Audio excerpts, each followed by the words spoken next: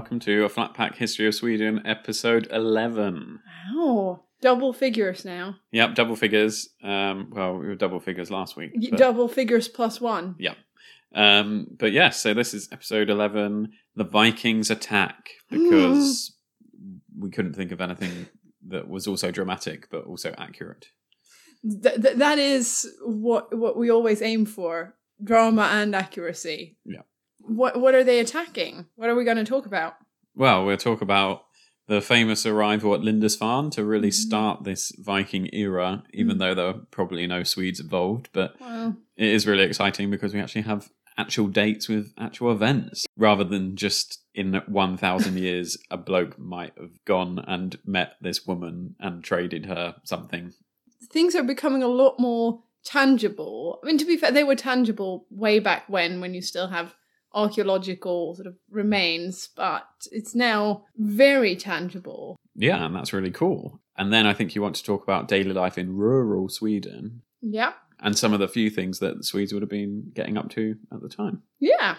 It's all very exciting stuff. And we're talking about the general period, sort of 790 to 850 CE-ish for today. But just for you guys to place yourself, where are we in time? That's roughly where we are, beginning of the 800s. Cool. But before we get into that timeline, let's start with the Swedish phrase. Yeah. This is one I hadn't heard of before, but it's called köpa grisen I säcken. Yeah.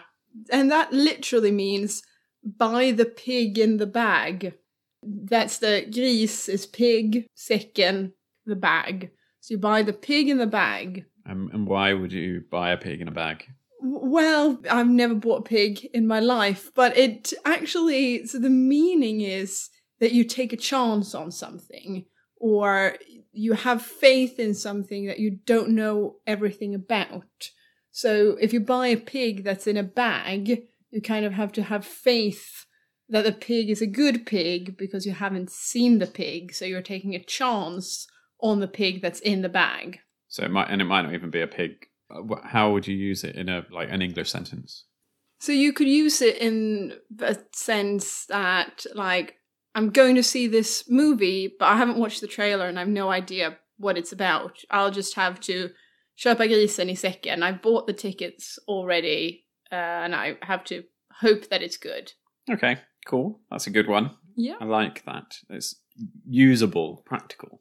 But luckily, this episode isn't going to be buying a pig in a bag, because we know it's going to be exciting, because we kicked off the Viking Age last time. And in the previous episode, we talked a bit about who the Vikings were, what time period we're talking about in general for the whole Viking period. And we busted a couple of myths about them too. Now, we thought we'd divide today's episode into two not very equal parts, but still parts nonetheless.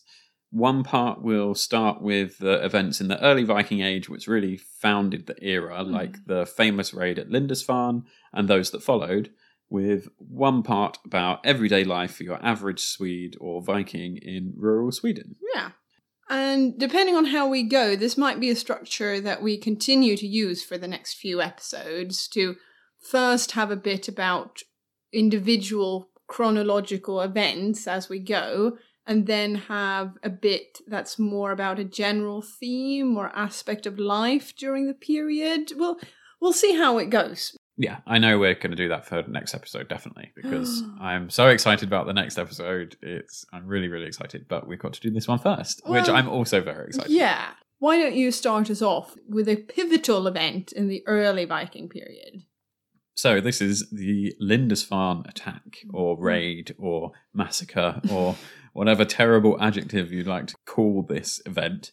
It's usually the event that's often considered to really start the Viking Age, despite there being other attacks in the period that were equally as gruesome or groundbreaking, and some even a few years before this. But the Anglo-Saxon Chronicle, the sort of the newspaper of the Anglo-Saxons in England and Britain at the time, is a big source about this, and it's a good information source for England in general. So we're going to reference it a fair bit. And unfortunately, a lot of what we are going to be talking about isn't going to be involving Swedes for this first bit, because it seems to be a lot of Norwegians and Danes doing this sort of raiding in this first section of this episode. But it's definitely important to understand the context, what the general period was going through, and what Vikings in general will be getting up to as a rule of thumb. Yeah.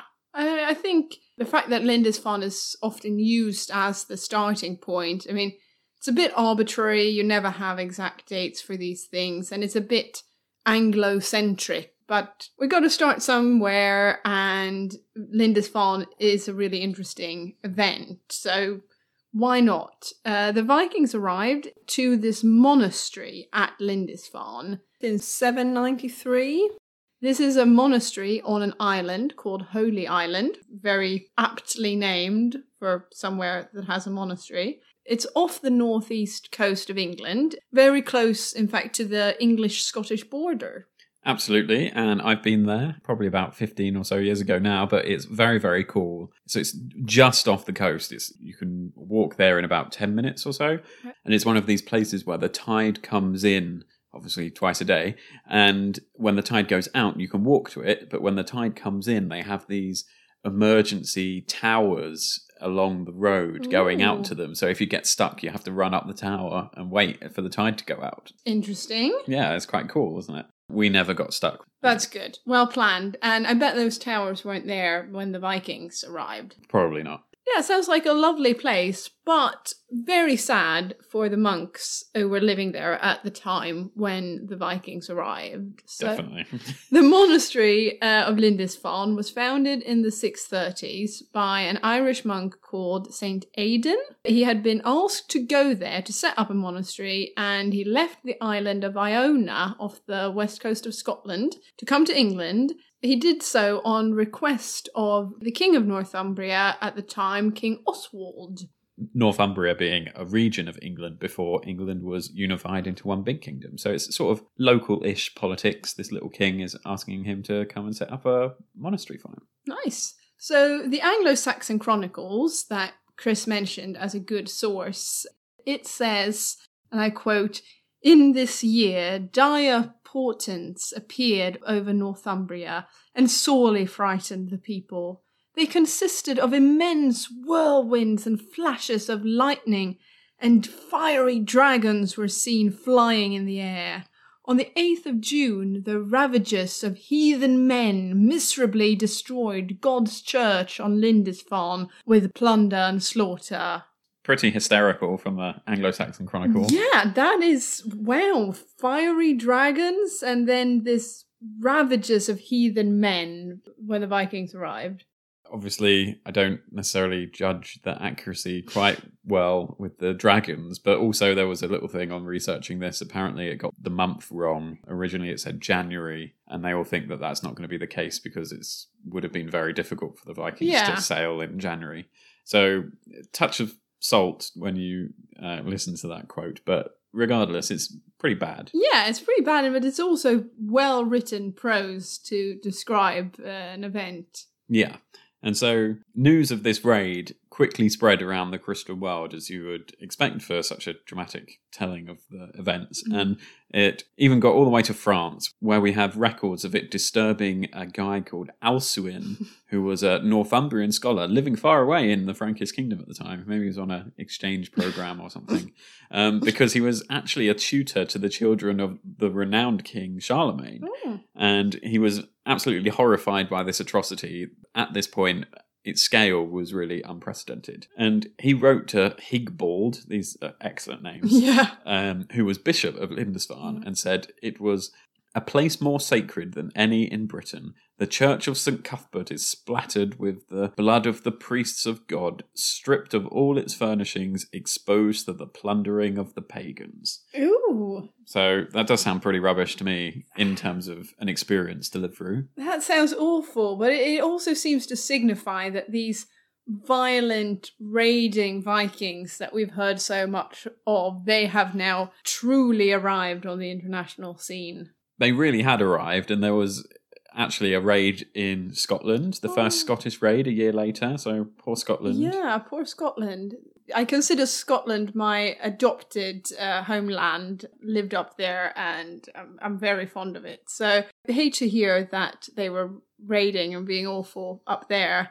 Their raids really did begin with a bit of a bang, but actually, for the first 40 or 50 years, they were in general more of a nuisance. A lot of raiders started to go north and around the top of Scotland, and there wasn't really like a major raid to follow up Lindisfarne. Yeah, the sequels tend to not be as fun, apart from Star Wars and Terminator and other good sequels. Yeah, but there are also lots of bad sequels, and the sequels to Lindisfarne tended to have been not as dramatic. As we go through the period we're looking at today, there was growing political instability in Francia. That's kind of roughly what's France today. Things started to open up for the Vikings. They saw opportunities. Louis the Pious, son of Charlemagne, died in 840, and there was a succession crisis between his 3 sons and a nephew. And I mean, as we all know in history, that never ends well. You should never split your kingdom between multiple sons. It's Constantine the Great and loads of Henry II in England. It's just never a good idea. Succession crisis, classic mistake. So there was a lot of scope for the Danish to simply, march south, or for the Norwegians to sail south. England was also ripe for the taking, and so was Scotland. So the Vikings were ready to go, but they also had opportunity where they arrived. Yeah, and I think when you're always, this is another classic historical thing, is when you're dealing with your own problems and then someone comes knocking on the door saying, hello, we're here to take your stuff, and you're not really prepared. So the Danes really do capitalise on this general weakness of the time and start to ramp things up a bit, with the help of the Norwegians too. And there's presumably a few Swedes involved at this time, but there's no sort of one Swedish leader who's rallying people to go on these big journeys. But we can assume that some of the Danish Vikings came from areas that are Sweden today, perhaps similarly with the Norwegians. So we're not completely out of our territory as a Swedish history podcast here. No, definitely not. There are a few good dates for other Viking events, just to briefly mention, that also happened around this time, so early 800s. Norwegian Vikings got to the Scottish Islands and the Hebrides and sailed all the way around and reached the island of Ireland. And in fact, they were the ones that founded Dublin in 836. Nice. Yeah, I mean, Dublin, obviously the capital of modern-day Republic of Ireland, founded by Norwegian Vikings. And the Danes, they got into Hamburg in Germany, which was part of Charlemagne's old empire. They got in 845, and they destroyed it, and we'll cover this much more in the next episode. Yeah, one of the big characters in early Swedish history is from there.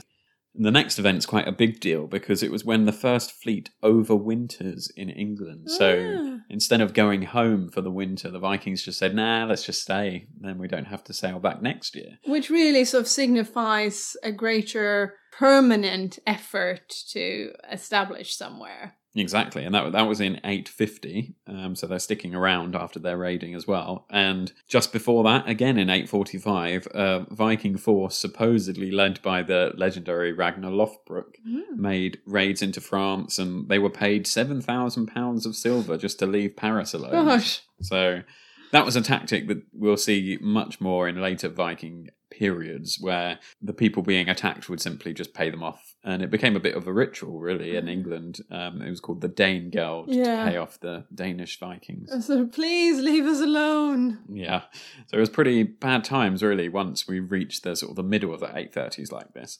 Philip Parker's book, The Northmen's Fury, talks about this period of escalating Viking raids, and he highlights this really good quote from a monk called Ermentar of Normoitier, Wow. also called Ermentarius Tornensius. Yeah. And this Ermentar guy is pretty fed up at this point, and we'll have a reading from this shortly. He lived with his fellow monks on this abbey on the island of Noirmoutier, and it's near modern-day Nantes on the west coast of France, if you want to find it. And it's a bit like Lindisfarne, actually very much like Lindisfarne, in the sense that the tide comes in and turns it into a proper island, and the causeway is completely flooded by water.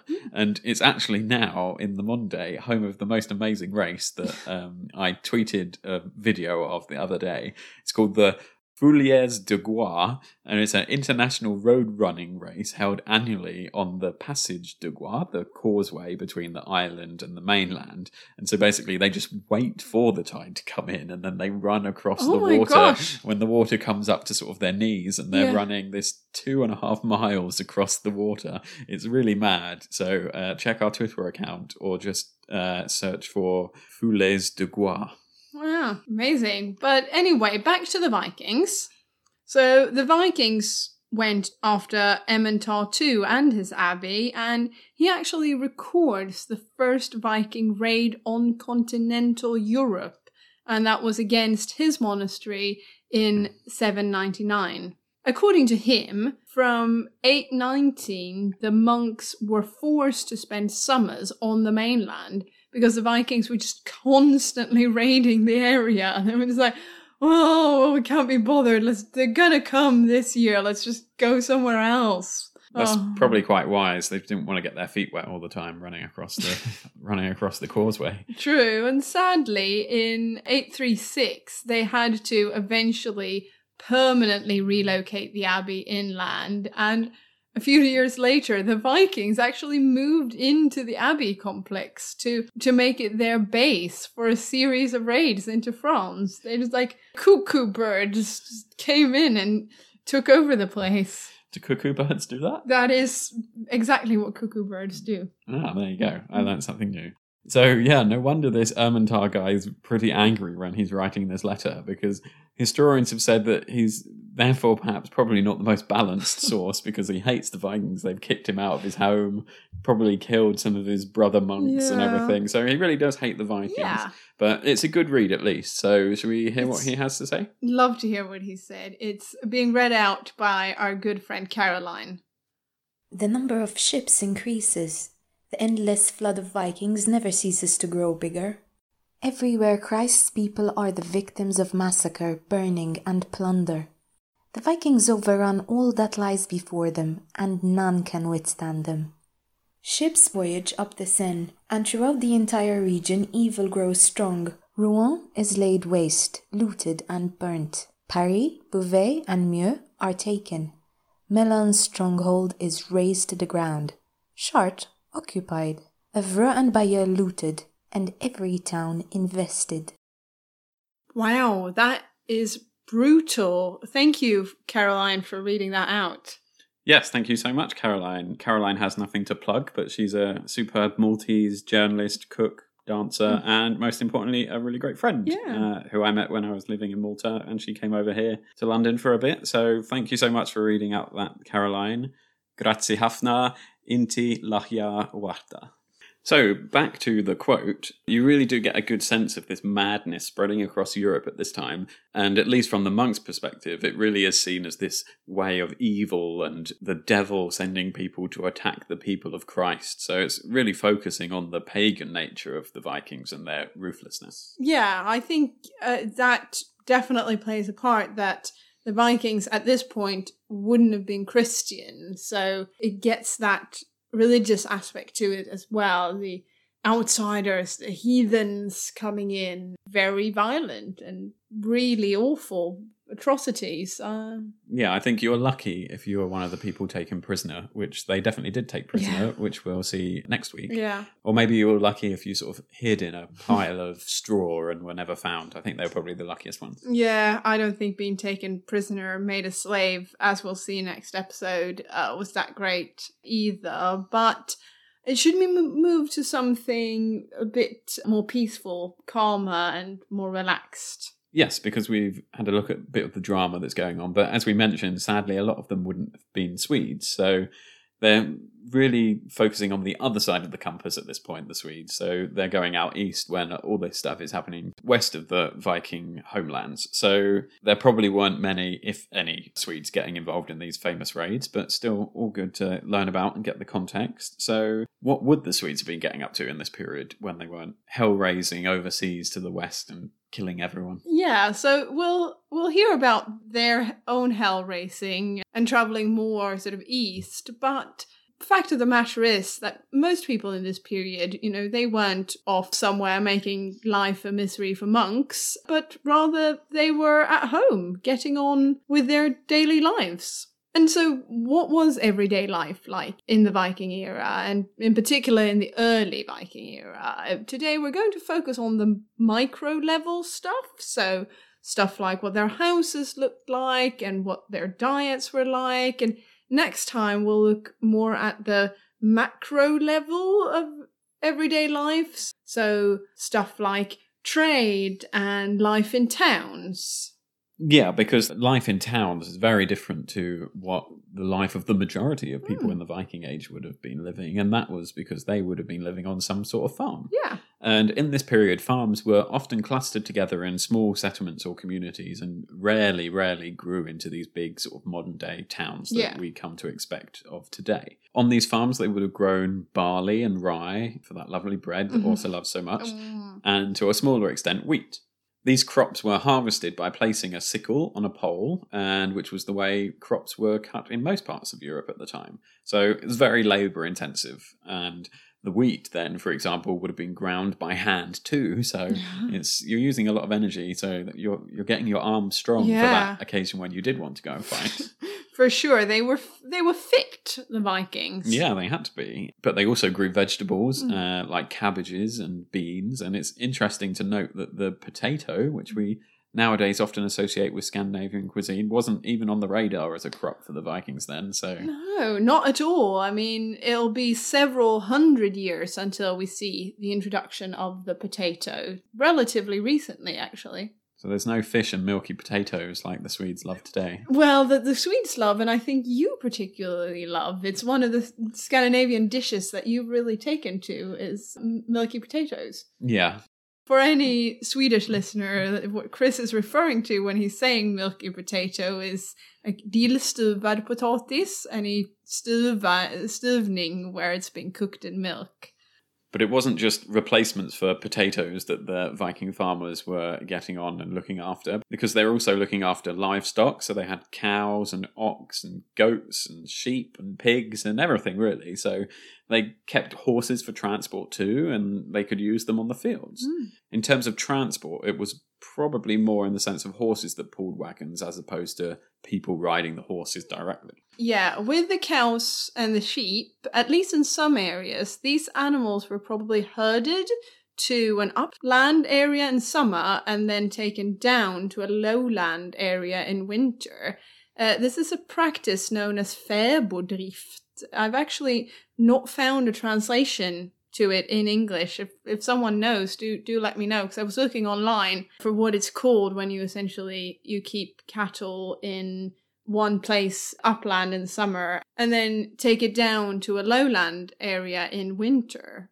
But anyway, this practice of fäboddrift was actually going on in Sweden and in Norway until the first decades of the 20th century. So it's like 1,000 years. Yeah, that this was done. Even though by now the age of hunting and gathering is long gone, Viking era people would still hunt and fish for food, especially in areas where the conditions for farming was less ideal.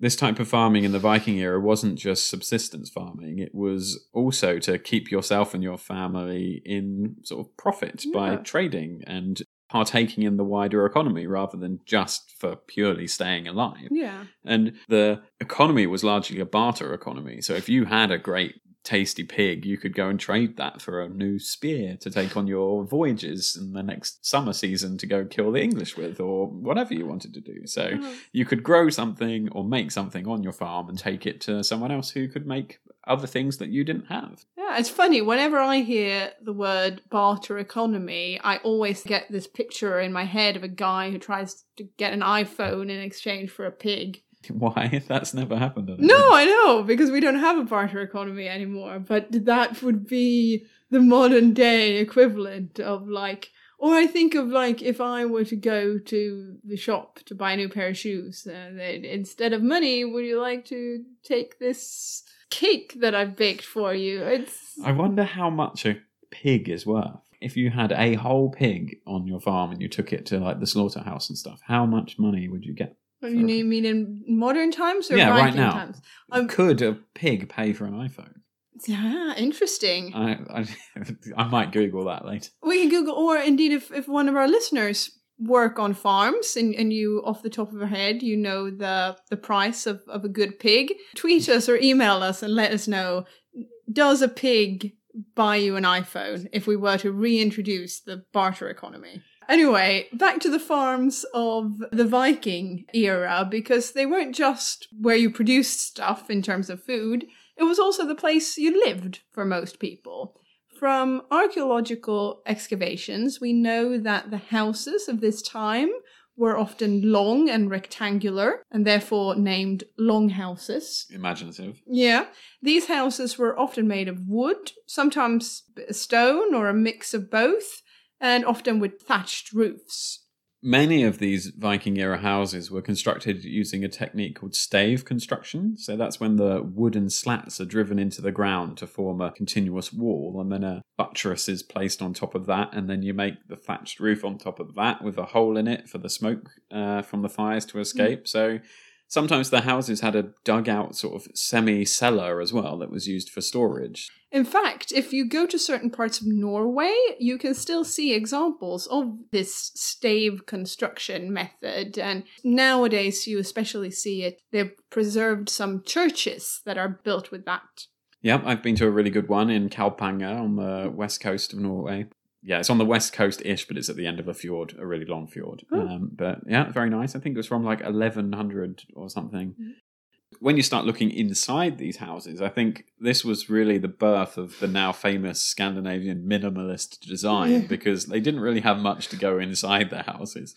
Often these long houses were just one big room with a hearth in the middle and benches around it, and several generations would live together, all sharing the same space. So don't think the animals were in there as much as they were in the previous periods where we talked about sleeping with cows, But still, it was definitely minimalist design. They didn't clutter their houses, maybe more from necessity than in modern day style sense.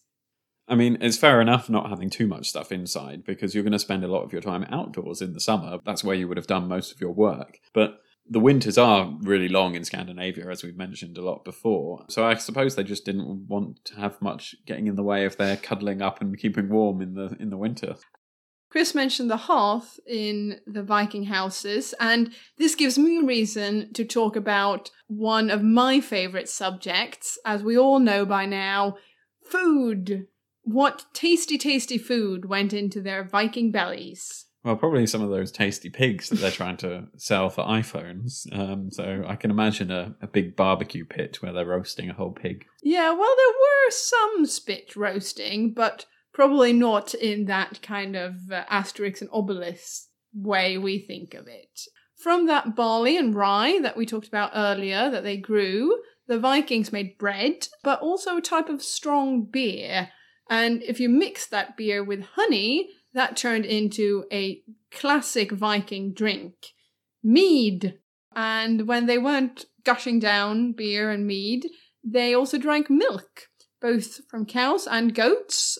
Maybe starting off that long-standing Swedish penchant for drinking milk. Yeah, because you do drink a lot of milk. So. I do drink a lot of milk. Whenever I was thinking about Sweden. Yeah, no, both Swedes and me personally. Whenever I'm abroad and as an adult, I still drink like a glass of milk with my meal. I always feel like I get very odd look from people that you're not meant to drink quite so much lactose. But Hey ho. But it's interesting to see how interested in honey the Vikings were. It was probably the only real sweetener they had because, of course, sugar wouldn't become an everyday commodity in life until much, much, much later. No. So they had to have something to make it slightly more tasty. No, they didn't have the imported sugar cane and homegrown sugar beets. So honey was really the prime sweetener for them in their food. And they also ate eggs and wild plants and berries. The meat they consumed, both from cattle, pig, and sheep, was often salted and dried to be able to be preserved over the long winter. And of course, the same goes for fish or any wild game that they ate. Yeah, Swedes love preserving things with loads of disgusting methods. Yeah. That make it keep for forever in a basement.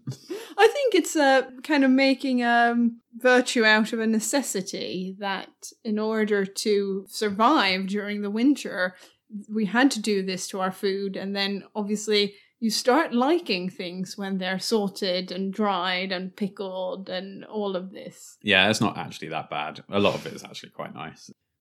The Vikings would have cooked all this food on that hearth in the centre of the house that we mentioned, and they'd put a cauldron on the fire and just cook everything in that directly, a bit like big soup bowls and stews and things like that. And as also mentioned, they did occasionally spit roast things on that fire, and they had a technique of cooking fish and meat by sort of putting it over a hole in the ground and then covering the hole with hot stones. So a bit like a very basic oven or like a barbecue pit type thing that you fill in.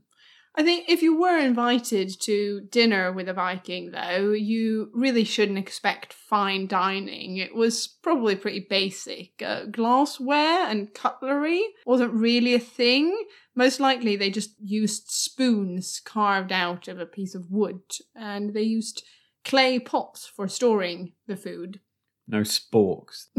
Do you think they invented the spork? Did the Vikings invent the spork? For those of you that don't know what a spork is, it's like when you go camping, it's a combination of a spoon and a fork. I don't think the Vikings invented the spork. One Viking must have taken a spoon and tried to turn it into some sort of stabby knife and ended up with a spork. I think we should move on because, sporks or no spork, the diet they had seemed to have been fairly healthy, and there's a lot in there that I'd quite happily eat today. And still do. Yeah. So when they've worked hard on these farms and they've had this lovely meal, another big question is, what do they do for fun? So this is a question that's always quite difficult to answer in history because there tends to be less evidence of that around, and of the everyday person especially. Before we get much writing and records, there's not much that's going to survive. But archaeologists have found board game type things that were made out of wood and stone and sort of like old chess sets, I think. But the one thing they did get up to was lots of storytelling. Yeah, and this storytelling, which then translated into both religion and poetry from the time, which we'll talk more about in later episodes, were probably, think of it, no TV films, movies, that's what you do to entertain yourself and others. As we saw in the Mind the Gap episode, this was definitely the case for the nobles and the elites. Remember the tale of the Icelander at Harald Hardrada's court, telling all the sagas. So there was that form of entertainment. But unfortunately, like most people all throughout history, most of the time you're going to be doing work when you're awake, and rather than having fun, because if you don't go to work, you're going to starve. So what would have they been doing? Yeah, well, there's obviously everything that comes with running a farm and staying alive and making sure you have something to trade for something else in your barter economy. One big industry was, perhaps not surprisingly, making clothes for these Vikings to wear, both at home to keep the cold out during winter and, get you ready for your raid abroad. Unfortunately, there aren't any completely preserved outfits dated from the Viking Age that have survived to today, but we do have thousands of fragments of different textiles, which have survived in different burials. So these give archaeologists important information on what raw material was used, what weaving technique was used, and so on. There's also some descriptions in the Viking art, or you can find information in written texts, for example, in the Icelandic sagas. And adding all this together, we can make descriptions of the different types of garment that men and women would have worn. We know that they would have had shirts and cloaks, shoes and gloves, for example. And of course, as we mentioned way back in one of the earliest episodes, they even had trousers. Ah, the humble trouser. How important you are in history. And for Swedes surviving in the winter. Yeah. The sagas also mention high status and high value goods for the nobles and warriors, like military equipment and clothing, as well as more simple clothing, and of course, as you would expect from the sagas, magical garments. Ooh. So perhaps most importantly, they give examples of the textiles, and clothes have been given as gifts, so we can use that to see how valuable they were rather than what exactly they were made of and what they looked like, which is perhaps less important. Yeah. A lot of this really interesting information has come from a couple of articles by Eva Anderson Strand, and it's something quite a few academics are focusing on now that these textiles have survived. Yeah, and another even more extraordinary point is the fact that at this time we see the first evidence of silk being imported into Sweden. There's a great article about this called Silk Trade to Scandinavia in the Viking Age, and it's by Marianne Wedeler. And in Scandinavia, Wedeler has catalogued 23 archaeological sites with finds of silk dating from the 9th and 10th century. So most cases, the silk is being found in graves. This includes silk threads and fabric versions used in embroidery. There are also several graves with finds of fibers that are assumed to be silk, but haven't been identified yet. So, as we mentioned, you can begin to look at the status of the silk and these clothing by looking at the amount of it. So, most of the sites revealed only 1 or 2 fragments of silk, so it's definitely a rare thing, and it is coming from a long way away. The largest concentration of graves is in that place that we're hearing more and more about, and we're here for almost the whole episode next week, Birka, in eastern Sweden. And another archaeologist, Agnes Geyer, has found 49 graves in Birka that contain silk. Wow, that is Viking era bling right there. That signals high status. Yeah. And so, for context, the largest concentration of silk in a single grave was found over in Norway in a place called Osterberg, where over 100 fragments of silk from different fabrics were preserved. In total, there are 5 sites in Norway, 8 in Sweden, 7 in Denmark, and a couple in Finland. So it isn't really that prominent because the Vikings got everywhere, but the silk was only found in these few places. It is one of the good examples of the luxury goods that are being traded around Europe at the time, and it was one that would have come on a massively long journey from the east to make its way to Sweden. Yeah, and like we said, it's a real status symbol, you know. Imagine Mr. Viking walking around in silk trousers, like, you know who's boss then. Yeah, I don't think they probably had enough to make a whole set of trousers out of it. It's probably like a little bracelet or something. Yeah. Although maybe they did have silk trousers, possibly. But weaving wasn't a skill just to make clothes. It was used to make something even more important, and that was sails for these great Viking longboats. And as a result, cloth for sails and tents were in great demand during the Viking Age because they needed to use these ships to go out and do everything. Yeah, I mean, the sails must have been considered just as valuable as the actual ships themselves, as without the sail, they would never be able to make profitable or fast journeys. Sails are mentioned as gifts and valuable items in the Icelandic sagas, and the only time a saga mentions a man weeping is after he lost his sail. This is in St. Olaf's saga. There's a bit where these 2 Vikings are having an argument about trade and goods, and one guy, Turer, essentially steals a good sail from the other guy, a Viking, Asbjørn. And then at a feast later on, Turo brags about how Asbjørn cried when he lost his really nice sail. So Asbjørn hears this, just walks right up to Turo in the middle of the dinner, cuts his head off. So they're pretty sensitive about their sails. Yeah, like, A, don't steal my sail. B, don't brag about how I cried when you stole my sail. And C, you're losing your head. Yeah.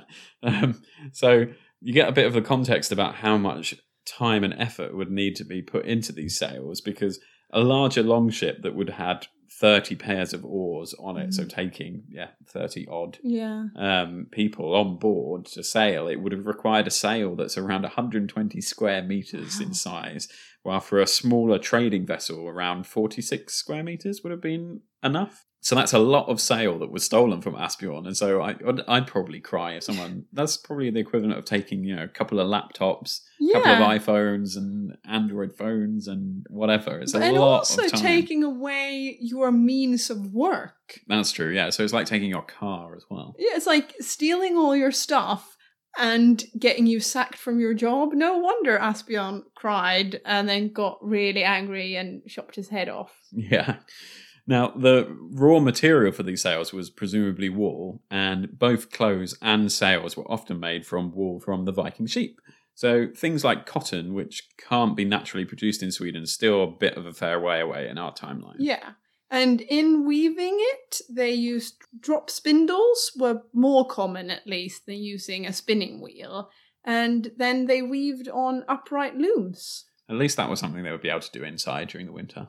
And Vikings are, of course, very well known for their use of metal, but they should also be well known for their skill in making all this metal work. Mm-hmm. So, as we mentioned in previous episodes, Sweden has the raw material now that's ready and waiting to be used for making iron. So it was a relatively easy production. Easy in the sense that they had that access to the raw materials, but just like farming at the time, it was still very labour intensive, but it was worth it. Some people have also said that control over the big sources of iron in northern Uppland and northern Västmanland and southern Dalarna was a really important prerequisite for power for the chieftains in the Viking Age, as this helped them to control the means of production and trade the raw materials for other valuable goods.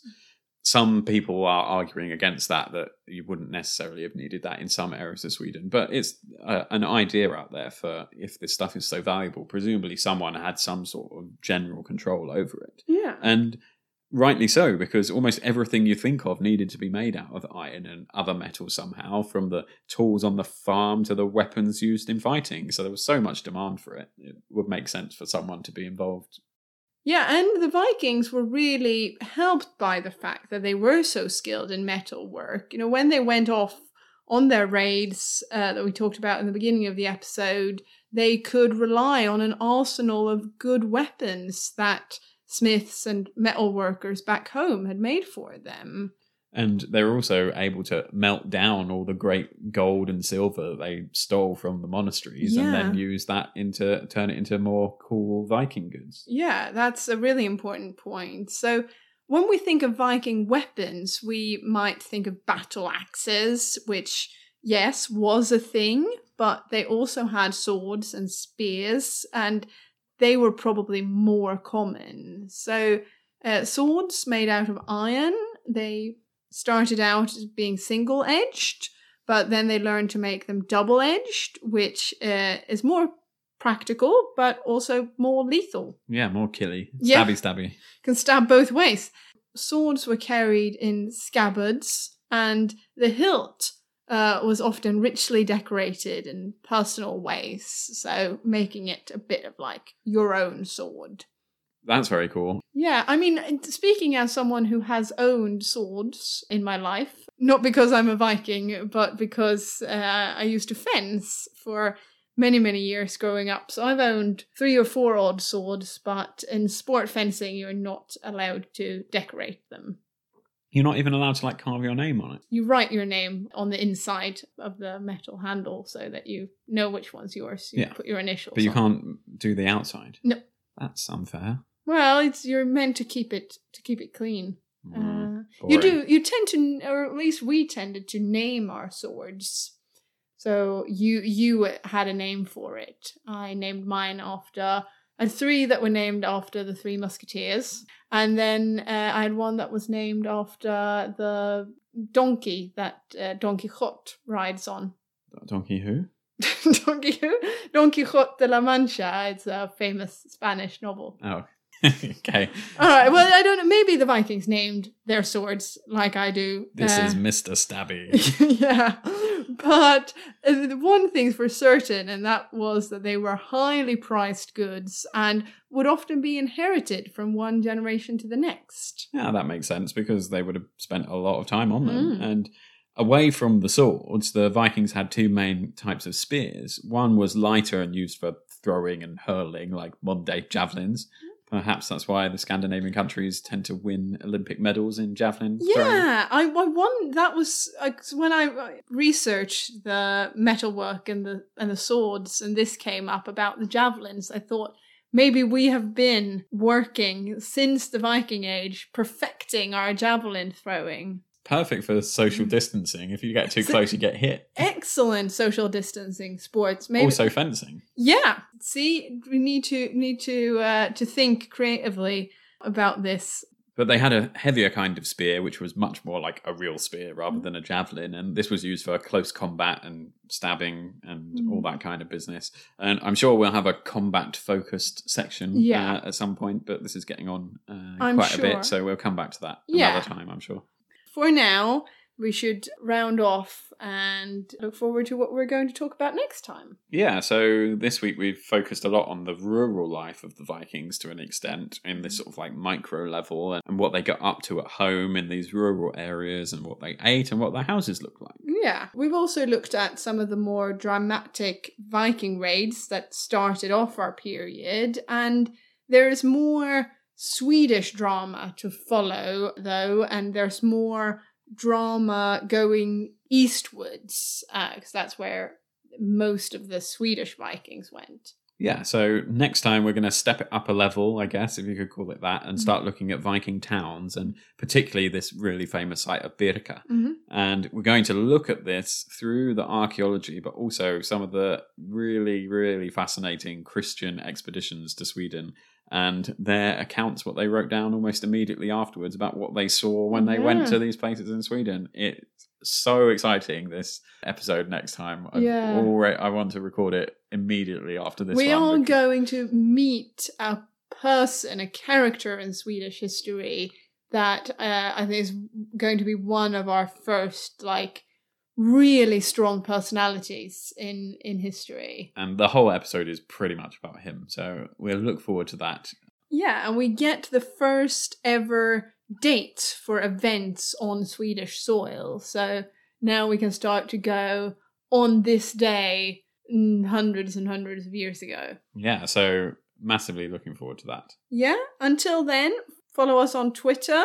Let us know what you think of when we do special episodes, like the one we just did about the dog tags. Let us know if you like that, if you don't like it. Yeah, and stay in contact with Facebook, Twitter, our email address, flatpackhystorysweden@gmail.com. Keep listening and we'll see you next time. Yeah, goodbye. Bye. Hej då.